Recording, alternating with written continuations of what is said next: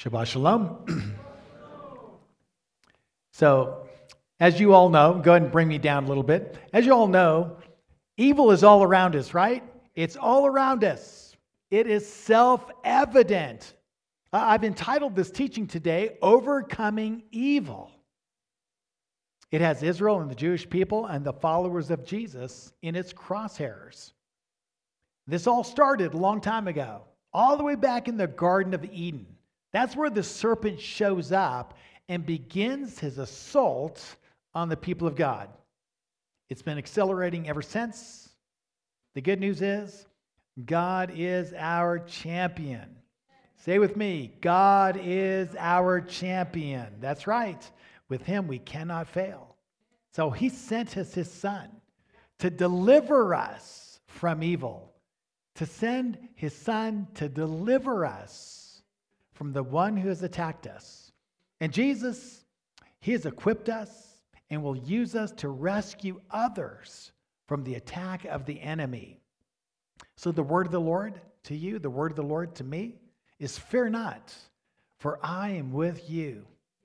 So we're finishing up Revelation chapter 12. I didn't quite get there last week, so I'm going to try to do it today. We'll see what happens, right? So I always have these well-intentioned short sermons that just blow up in the middle of presentation. So exciting, though. It's just an exciting time to be alive. I wouldn't want to live at any other time. I mean, a lot of exciting times, but man, what's going on in the world right now is just almost unprecedented. So as we think back to Revelation chapter 12, what we've learned so far is that Satan finally makes his move in the heavenlies with his fallen angels, a coup d'etat. He's going to overthrow heaven. He attacks the host of heaven. Michael, the archangel, leading, of course, the armies of God. And this war breaks out in the heavenlies. Well-timed. Satan waited all this time before he finally, at what he thought would be the right time, tried to overthrow, in a military coup, heaven itself. Him and his angels, though, were overcome, and they were cast down to the earth. Satan now is removed from the heavenlies. He no longer has access to the heavenlies. You know, the writer says, rejoice, O heavens, right? But woe to you, who? The earth. For the devil and his angels have been thrown down to you, and he knows that his time is short. So, in rage, he fills the hearts of King Herod and his men to slay baby Jesus. God intervenes in numerous ways to deliver Jesus and his mother from harm's way. Satan ultimately has Jesus crucified, thinking he has finally triumphed and has another shot at this coup d'etat. But God raises his son out of Satan's realm of death and lifts him up into the realm of heaven, where he now sits at the right hand of God and is untouchable. Satan then turns and focuses his anger on the woman, Israel, the Jewish people, and the followers of Jesus. That's where we left off. Welcome to the war. Revelation 12:15, it goes on to say, and the serpent poured water like a river out of his mouth after the woman, so that he might cause her to be swept away with the flood. You ever been in a flood? How many people saw the movie Impossible? The Impossible, yeah, that was a flood movie. If you haven't seen it, go get that movie. I mean, when you're in a flood, you're not going to make it. If you're caught in an actual flood, you're going to die. There's all kinds of debris that will take you out. And if somehow you survive the debris, you're going to weaken and through exhaustion be taken under by the waters. Okay? So when we look at this passage and what's being described here, keep in mind, it's symbolic, right? This is symbolic language, just trying to communicate something. There's no real serpent. It's Satan, right? And what comes out of his mouth? Like water? Water comes out like a river? No, that's symbolic too. He wants to cause her to be swept away, i.e., he wants to destroy her. How do we know this? We see the antecedent theology that John's drawing off of out of the Tanakh. Psalm 144, I'll give you a couple examples. King David here, primarily writing his Psalms in relationship to Saul, who's trying to kill him. Stretch out your hands from above. Snatch me. Rescue me from raging waters and from foreigners' hands. Their mouths speak lies. Their right hands take false pledges. David's saying, rescue me, Lord, from these raging waters. Literal waters? Is he in a flood? What's happening here? He's describing the attack of Saul on his life and others that are trying to take him and remove him as king over Israel. And he describes what they're doing, their attack, primarily through words, as a raging flood of waters. Psalm 32. I'm not sure what verse, but you can find it later. But it's in Psalm 32. It says, for this reason, let all godly people pray to you when you may be found. Then raging floodwater will not reach them. Interesting, isn't that? Raging floodwaters. Floodwaters of lies, slander, libel, deceit, right? To take you and me out. Keep in mind that Satan is the father of lies. He uses lies about Israel. He uses lies about the Jewish people. He uses lies against those that are grafted into her. Think about it. What we see on national headlines throughout the world.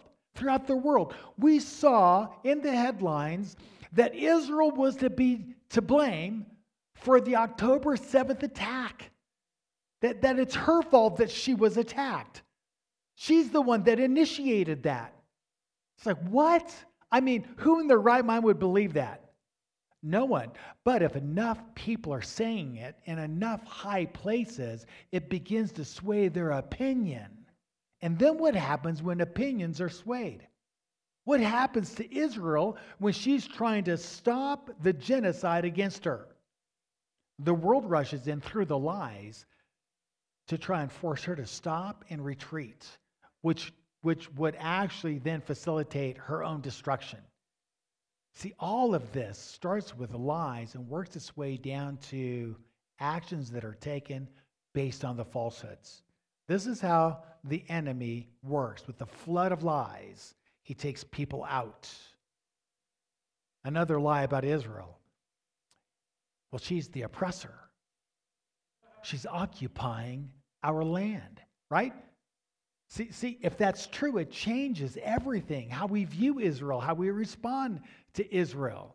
And we all know, anyone that's done any study in terms of history knows that Israel, for hundreds and hundreds and hundreds of years, lived in the land long before the Palestinians. You know, these are lies once again. This is how the enemy works. It's very effective. It's very effective. So because she's the occupier, because she's the oppressor, she brought this on herself. From the river to the sea, Palestine shall be free. That's the chant that calls for genocide. It's in their founding documents. What they're calling for is this: the elimination of every Jew in the land. And where do we put them? In the sea. Drive them in the sea. It is a call for genocide. This is a war of words. This is a war of ideology. And based on what you buy into, you're going to position yourself either for Israel or against Israel. Okay? Spoiler. Choose Israel. God says through his prophets, she's a trembling cup in the end of the age. And every nation that tries to move her from her place will be severely injured.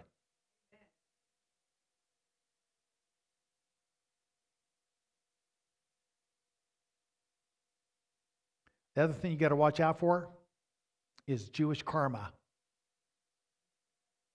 I mean, it's a real deal. God said long ago concerning his people, don't dig a pit for them unless you want to fall in it. Right? Isn't that true? Jewish karma. What you plan for others actually comes to you. Pharaoh's plan. What was his plan? I'm going to destroy all the males, all the Hebrew male children. I'm going to destroy them in the Nile. He commanded them to be drowned in the Nile. He knew by drowning the men that Israel would never fulfill what God had called her to do. So he had a plan. Drown the newborns in the Nile. Jewish karma. What happened? How'd that end for the king of Egypt? Pharaoh's best men, his strongest men, the men that made his empire, God drowns in the Red Sea. He did to Pharaoh and his men what Pharaoh planned to do to Israel and their men. Jewish karma. Satan attacks us corporately, i.e. Israel, those that are associated, and he also attacks us as individuals. He'll accuse you of things that are not true. He'll accuse you of things that are true. Sometimes the true things can take us down. Is that true? Right? But God is gracious. He's overseeing everything. We're to trust in him. But Satan is an accuser of the brethren, and he's a liar, and he's a deceiver. And he speaks that which is false. He can't tell the truth. He'll lie about you and try to persuade others to oppress you and hurt you. He will use people to do his bidding, and he'll use institutions to bring it to pass. We see this over and over and over playing out in our nation right now, in the nations, but especially in our nation. The enemy wants to lie to you and lead you away from God and ultimately take your life.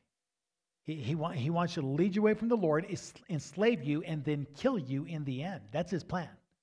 Well, I've told this story before. My wife and I were in ministry early on. This is very early on, maybe 40 years ago. But we were leading our youth ministry and had a podcast going on, or a radio program back then. They didn't have podcasts. We were on radio. And But God was doing so many things. It was so amazing. We were just really enjoying ministry. And there were several things that had happened to us that were like pretty big deals. But God rescued us over and over and over. He's the God of deliverances, plural. Deliverance, comes to us as we seek him, call out on him. He'll deliver us, right? So we left this prayer meeting that we were in with some other leaders. And we had just had beautiful intercession and worship. And we prayed, and it was a little bit past midnight. And just things that you either say are a coincidence or maybe it's God, right? But I remember that night because we were praying, and I just felt the presence of God on me. It was so heavy. And when we stopped praying, I stepped back. Everyone kind of were stepping back from the circle we were in to get our stuff because we were leaving. And the footprints in the carpet, mine were like really super deep. And the ones around everyone else were like nothing. And there's people like bigger than me there, But I remember I saw that, and I was just like, Lord, I felt you were like so heavy on me. And oh my gosh, look at the carpet, So I didn't say anything because that sounds like, oh, come on, that's just coincidence. You're reading too many things. No, I hid that in my heart. I thought, no, I feel the Lord really heavy on me, and he's giving me a little sign that, And even if that was just in my eyes, which I don't think it was, I think it was in the carpet, but he could have done it just with my eyes. He's communicating that, yes, son, my hand is on you in a good way. So I told Dawn on the way home, I said, I really feel the presence of the Lord. She says, I do too. I told Dawn, I said, either she told me or I told her. We were driving down I-25. She told me. Dawn looks at me, she goes, I wonder how the devil's going to take us out this next time. How he's going to try to take us out the next time. And she no sooner said that to me. I looked at her when she said that. I turned back around. She no sooner said that. And on I-25 with cement corridors on both sides, we had got 4 lanes going one way. Other side, 4 lanes going the other way. Cement corridors till the next exit. And I see way down, probably a mile down the road, headlights coming towards us.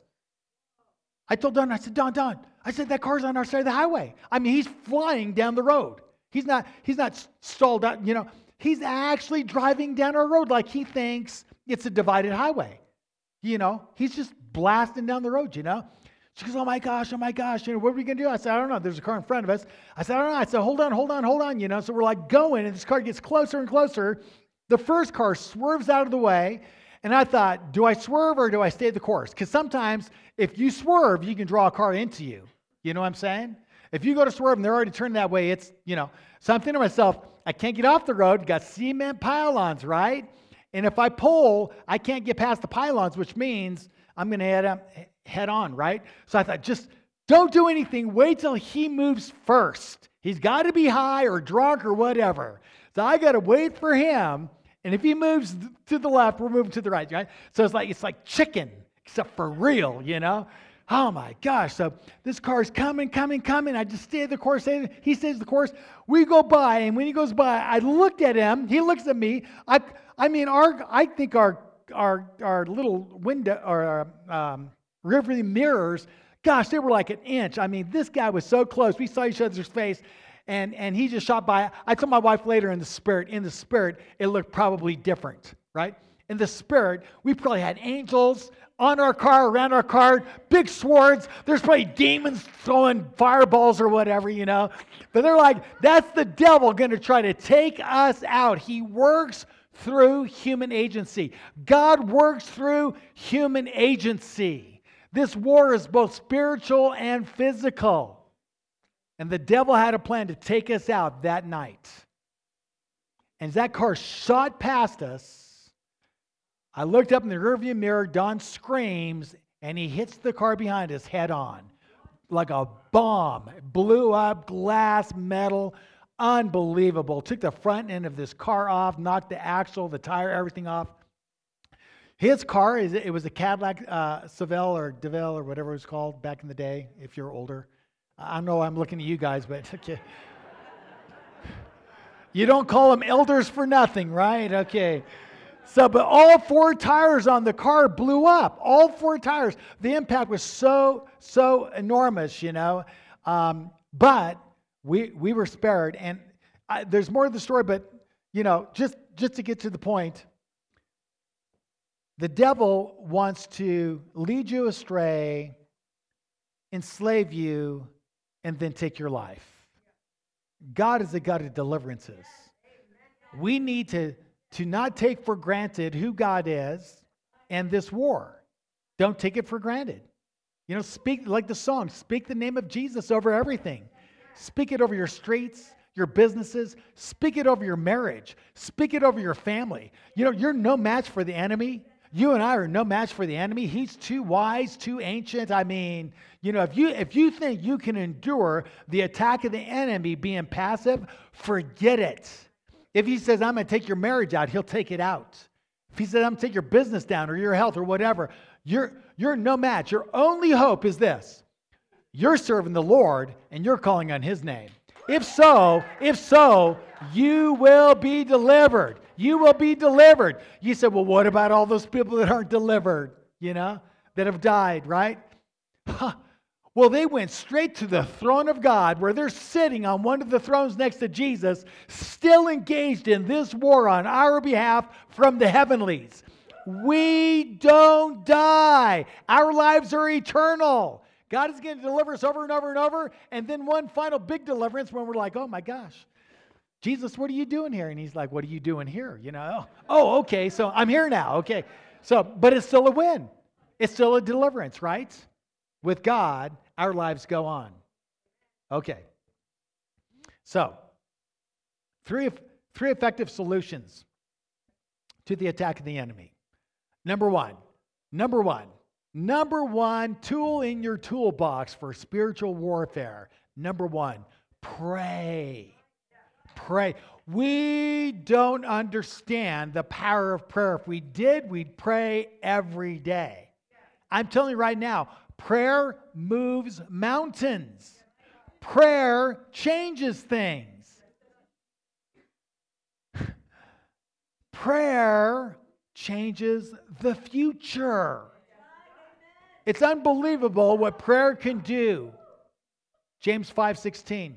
The effective prayer of a righteous man, and the word man there is gender neutral in terms of the theology of this. The effective prayer of a righteous person can accomplish much. A mom, a dad, a spouse, a brother, a sister, even children, your prayers can make a difference. You can make a difference with your prayers for your friends, for your schools, where you're at in your life. You can make a difference in the things around you. The Lord doesn't say, come, let us reason together, saith the Lord. He would never invite us to come and to dialogue if he wasn't open to changing what he's going to do. Just amazing. Abraham negotiates with God over Sodom and Gomorrah and the destruction that's coming to the city. God says, dialogue with me. Join me in this great plan of redemption. I can move things around. I can change things. Pray. Pray with faith. Trust God.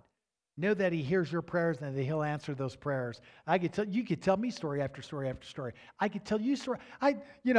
Here's Jessica, both my girls, they dreaded homeschooling, So we put them in public school, but we basically said, you mess up even once, we're going to homeschool you. Oh my gosh, they did really well, But I remember Jessica, she said, I want to go to school so bad. I want to go to school. I said, I'm not going to put you in the public schools, not going to do that. Not that you can't do that. You can, but there's a lot of challenges. But I decided I'm not going to do that. I said, you're going to have to go to a private school, And she says, and I said, that costs a chunk of change. I don't know if you looked into it. I mean, it's a lot of money, right? And I said, we don't got no money. I said, but if you want to go, you get on your knees and you tell your Father in heaven you want to go to a private school. I said, you get on your knees, you pray that in. You go do that. And she did. She went and prayed. I don't know if it was a couple days. It was a very short period of time. She just prayed, told God, I want to go to school. Yeah. Our founding pastor calls me up. Hey, Mark, what's going on? Not much. Hey, I got some good news. I said, what's that? He says, I'm pulling my son out of public school. I'm sorry. He says, I'm pulling my son out of private school. He's not doing well there. We're going to homeschool him. I said, oh, okay. Well, I'll be praying about that. He says, yeah, the good news is I've got all this tuition I set aside for his private school. He says, do you know anyone that wants the tuition so they can go to private school? I said, yeah, my daughter. We took that 1 year tuition that he had set aside for his son and spent that to send our daughter to private school. And then she finished all those years in private school. God kept making a way, touching people's hearts. There were so many people, some of you here, giving so my daughters could go to private school. God works through human agency. And he made a way through many people to do what was in her heart. Why? She prayed. I'm convinced of this. I am convinced. Had she not prayed, the money would not have been available. You have not because you ask not. Ask your Father in heaven. He loves to give good gifts. Not that you get everything you ask for, but you'll get what you need. Oh my gosh. Okay.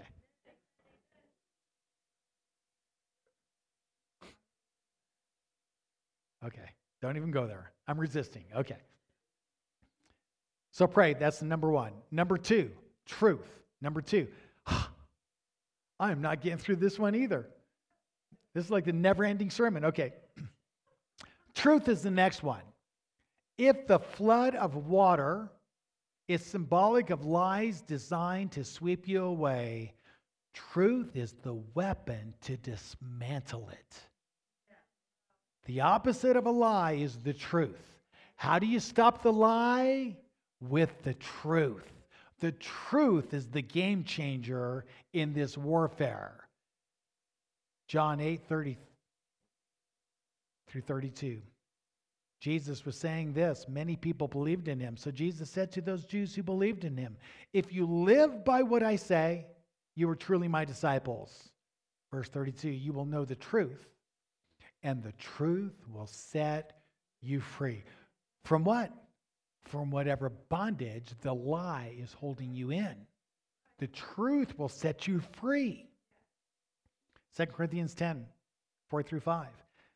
Our weapons that we fight with aren't human, but instead they are powered by God for the destruction of fortresses that destroy arguments, every defense that is raised up to oppose the knowledge of God. That's our weapons. Truth, the Word of God. It's our sword. It's how we fight the lies that are destroying our nation, our culture, our people, our world. We fight that with the truth. We're in a war about what is true and what is false. The truth is we're made in the image of God. And that image is binary. We are either biologically male or biologically female. It's a big war. It's changing all of our institutions. It's turning everything upside down. It's creating nothing but chaos and heartbreak and a lot of devastation for our younger people. Men cannot become women. Women cannot become men. That's the truth. These are lies that bring psychological, physiological, social curses to a nation that embraces them. They will corrupt an entire culture and a nation, bringing them to total collapse. Another big lie, the new definitions of racism. Let me tell you something. They're false. They're perversions. The new definition doesn't work. It's not even designed to work. Is designed to wreak havoc on our culture and to flip us as a nation to a godless, lawless state. This new definition is turning everyone against everyone. The lies about the China virus and the vaccines are now proven and illustrate while our government and healthcare institutions cannot be trusted. Take the vaccine. It'll stop the virus. And if you have it, it'll at least stop it from transmission. Lies, lies. We all know they're lies. We all know it. The truth is out. They lied to us. It was a lie. But they shut down our churches. They said, oh, got to shut down the church. Keep the strip joints open. Keep the pot shots open, but shut down the church. It was from the enemy. He's using our institutions to silence us, to stop us, to take away our rights. And it's time that we fight back. I am out of time. I'm so mad. I'm in the middle and I got to stop. I'm in the middle. I'm in the middle of what I know. I want to keep going, but then my staff will persecute me. I'll pick this up next week. Shabbat Shalom. God is for you. Who can stand against you? Fear not. The Lord is with you. Shabbat Shalom.